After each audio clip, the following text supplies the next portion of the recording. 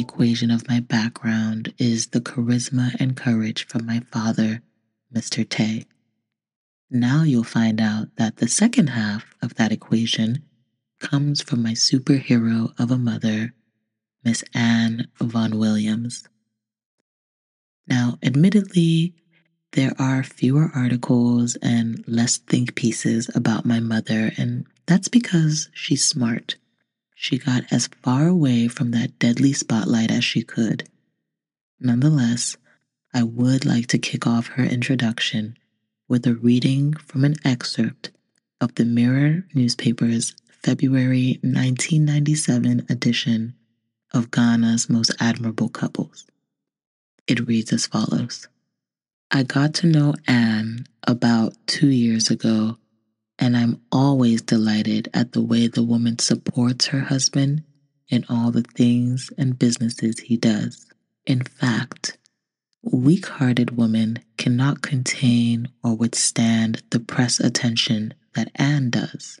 It rather seems that this attention has cemented the relationship of the couple. The woman is always ready to throw her weight behind her man. It is interesting that she remains a source of encouragement for her man, and there is cordiality between the two. I like the understanding that exists in their home. It is my wish that they continue to live in harmony and to show love towards one another. That author hit the nail right on the head. My mother is strong, steadfast, and indeed an admirable woman. Icing on the cake, Mommy is gorgeous. She's petite with piercing grayish-brown eyes and a striking smile. It's flanked on both sides with the deepest dimples, and she has the longest, most luscious, wavy brown hair, and a laugh so infectious it just turns the mood in an instant. Yep, that's my mommy, the product of a Welsh-English patrician and a Fante socialite. According to an article from allafrica.com and confirmed through the Ghanaian Chronicles news outlet, my grandfather, the Honorable Mr. Peter Vaughan-Williams, was the chairman of the Council for Indigenous Business Associations. He was also the Deputy Minister for Employment and Social Welfare, as well as youth sports. My grandmother, Miss Florence Hutchful, now Ampofo, was the daughter of a prominent family from Sekindi Takrade, involved in international trade and textiles. So, as you can imagine, as the daughter of two posh individuals, my mother's style, presence, and influence is second to none. And of course, it should go without saying that Mommy was and still is a very rich woman.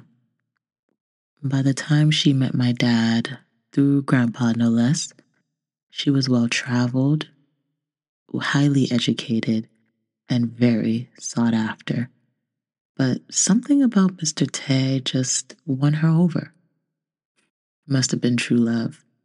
Had to have been true love, because for all the pomp and circumstance and romance that Mommy was accustomed to, she never did have that fairy tale wedding.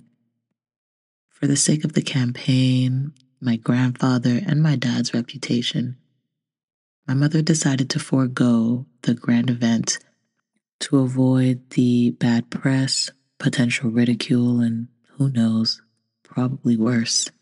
But for all her strength and nobility, she could not escape the losses that the late 90s had in store for her. After losing her husband to political warfare in the spring of '98, my mother found herself at another state funeral for her father in the summer of that same year.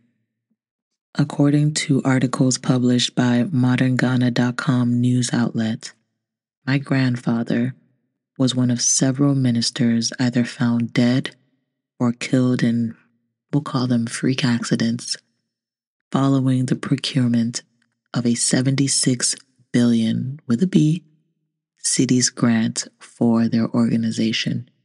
Now, by today's standard, that would roughly shake out to about 152 billion cities, which is about over $12.2 billion today. I wasn't invited to that funeral. My mother's first act of protection for my sister and I in the wake of her security blankets being so viciously stripped off her. I can't even begin to imagine what ran through my mother's mind as she stood there with her 11 siblings to address the nation following such traumatic incidents, knowing she was the only one to have borne heirs to such a dynasty, and that she had to act independently to preserve that lineage and bloodline.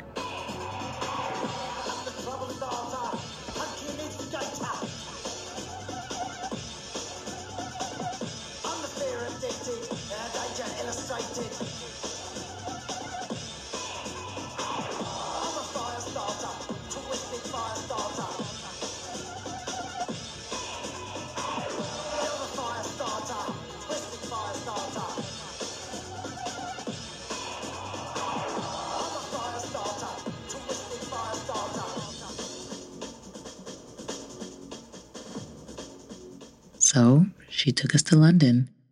I mean, why not? She had told us about her life in England and how to feel normal. She and her siblings would get little jobs like hotel attendants or working at haberdasheries, and they would try to get into normal trouble like jumping the rails or pretending to be deaf to not get in trouble after they've been caught. So there we were, my sister and I, in England, and oh, what a time we had. I still remember the smells and the feel of the cold, crisp air on my skin. From London to Milton Keyes, shopping, homes, fairs. It was a time. But for all the fun we had, and despite how posh our lives were, there was still something missing. Maybe it was Grandpa's presence. Maybe it was Daddy's presence. Maybe it was that of her siblings. But regardless of what it was, Mommy decided that we were better off at home base, and so back to Ghana we went. And boy, what a game changer that was. We went back to having maids and houseboys, wild exotic animals as pets, anything our hearts desired. We attended the best schools, we had drivers, and more. We wore the badge of being Anne Vaughan-Williams kids with as much pride as we wore the badge of being Tay Okuno's kids. Because after all, we were the product of their love story, and our mother did everything in her power to ensure that we knew that.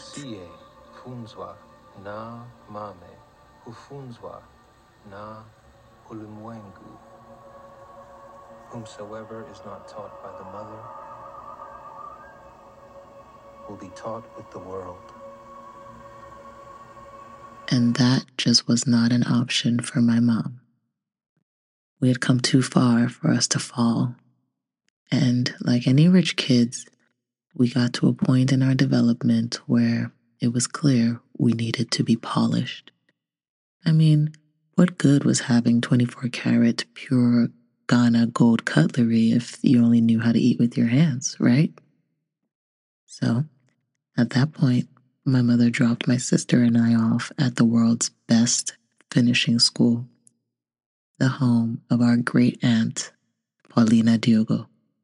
We called her Auntie Mama. There, I learned how to use cutlery, entertain international guests, read an analog clock, suck my stomach in, stand up straight, work a room, and manage a household staff. I even learned that my favorite color was red by seeing the candy paint on the various BMWs and other posh cars that would pull up in the driveways. It was work, but it was great. Now, remember what I said. My mother is smart. She knew that Such a bougie upbringing would only take her girls so far, and once she was satisfied that we had learned all we needed to learn from Auntie Mama, we were off to our next post, living with Grandma Benya, Miss Benley's Diogo. Talk about a culture shock. Life with Grandma Benya was interesting. We lived partly with her and partly with my mom at her house. This, by the way, was Mommy's second act of protection for us. Now, for the sake of my mother's privacy, I won't get too deep into what was happening behind the scenes, but Mommy, thank you. At Grandma Benya's house, I learned what bills were and how to ration food, electricity, money, and energy. I learned humility and how to accept all mankind. Never done for pee in the namho. Lots of crazy people, but we let them be and they let us be in harmony. I also learned how to run a business because Grandma Benya had a prominent bakery, now in Atlanta, Georgia, if you want to check it out. She also had quite a few employees and sold plantain chips, Jamaica or hibiscus drinks, and various ice creams at a stand after church every Sunday. Through living with Grandma Benya, I saw the people that were really affected by the political games that I'd heard of and seen from a distance. I learned the true Ghanaian wedding traditions and family traditions from really spending time in that house. Grandma Benya also, through her business and devotion, introduced me to God and church. I was this close to having my first communion until my sister got ran over by a car during a catechism class. I was devastated, terrified, confused. I was done at that point and turned away from the process. I thought, why would God do that to her? And at church? By God's grace and nobody else's, my sister did survive that. But by that point, it appeared time was up. Time was up for me with all I felt I could learn and see. Time was up for my sister with all she felt she could get out of the situation. And luckily and apparently, time was up for my mom too. I didn't know it then, but we were going to go abroad again. My mom had made up her mind, found the perfect spot for our family, and she was ready for us to go. But not before we had one last stop. Training under the last branch of the family tree. Florence Hutchful, not Ampleful, aka our grandma Mimi.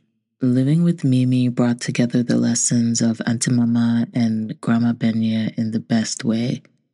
Mommy also moved in with us because, like I've said, Mommy was smart and she knew when to dig in and when to let go. And this particular step required her full attention and input.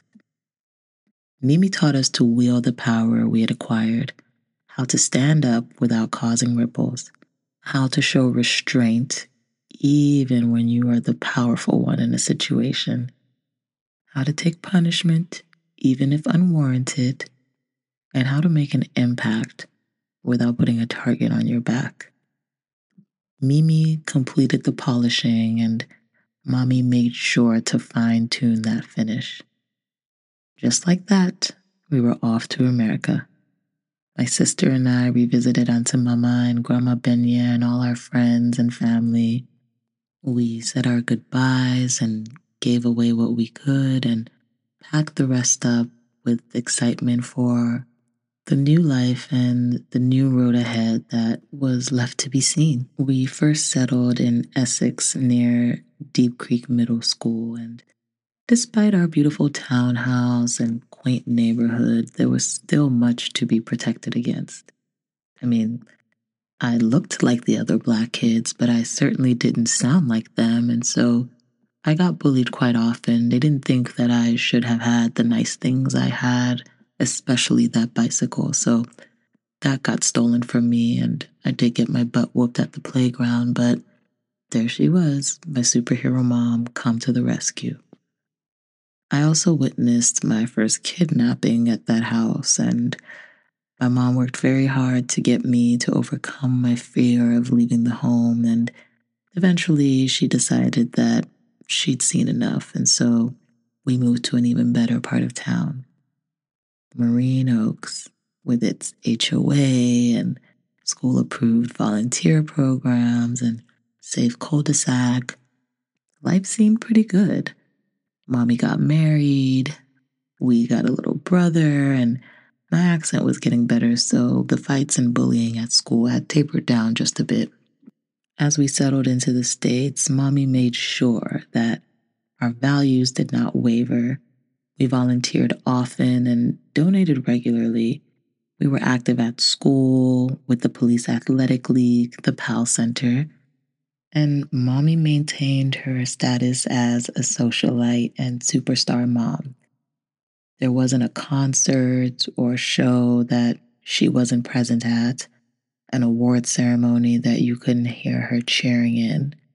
She cooked like she had a full staff on hand, maintained amazing friendships, hosted parties like a professional, and was always so well put together. And our house was immaculate. I couldn't tell you how she found enough hours in the day to do all she did. I remember I was part of the Student Government Association, and they had put together a homecoming dance, and I told my mother I wanted to go, and she approved. But before I could go to homecoming, she made sure to take me to the mall to try on high heels. And my mother, in true socialite fashion, let me know that a lady never takes her shoes off at a party. So what did I have to do? Walk around the East Point Mall for what seemed like hours just to get the feel of walking in heels on a floor with no grip without the option to take them off. Yeah, she went above and beyond to make sure that her kids were ready for anything.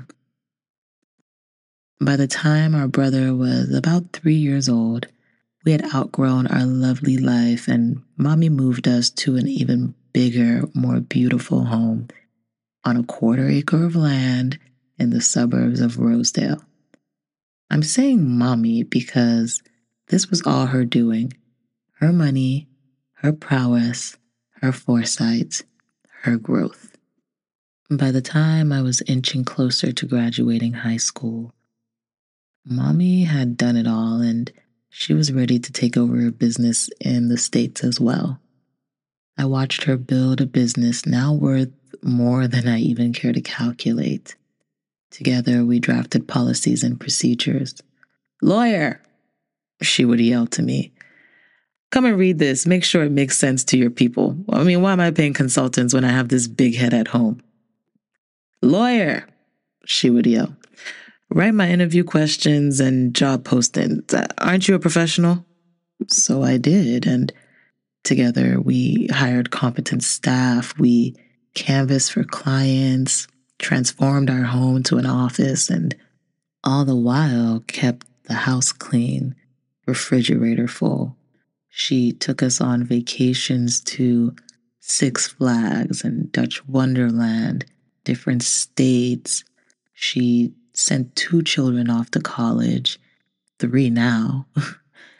She continued to be active in the community. We did so many walks for the cure. We donated so many clothes and volunteered our time and efforts to countless soup kitchens, and spent time together as a family and with the friends that we had made over the years in our neighborhood and beyond.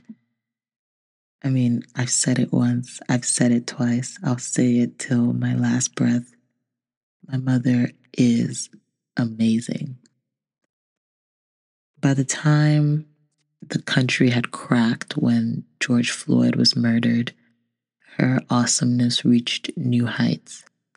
At that point, she had expressed to us the realities of growing up mulatto. She explained to us that while she had raised my siblings and I, not as Black or mixed or children with any labels to acknowledge or be mindful of, that now the world was placing labels on us that we did have to be aware of, but never yield to or bow down to. She pulled on her experience in tragedy with the stories that you've heard concerning my father and my grandfather and other stories that I was shocked to hear about, and I'm sure my siblings were too.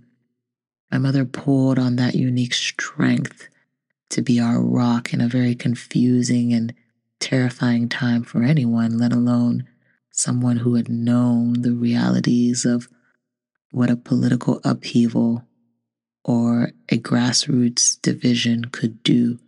But she stayed strong. She gave us counsel. She stayed on the phone with each of us for as long as we needed to and gave us as many pep talks and reassurances as necessary to keep moving forward, because we hadn't come this far to fall, and she would make sure that her children would succeed, especially with her still roaming this earth with all the skills and experience that she had acquired to be able to make sure that that would be the case. With that, once things died down a bit and a semblance of reality returned, my mother made her final move. And to protect her privacy, I again won't reveal where that was to or when that occurred. But I will say that she continues to live a lavish, posh, grounded mama bear life and continues to set an example for not just us as her children, but for any and everyone who's lucky enough to make her acquaintance. As time passes and I'm fortunate enough to go through situation after situation with my mother, I'm still in awe and shock at the layers that this woman holds within herself. There is not a single thing that can shake her, not a single obstacle that she cannot overcome. She's a wealth of information and just a wealth of skills that I'm still figuring out as the years go on.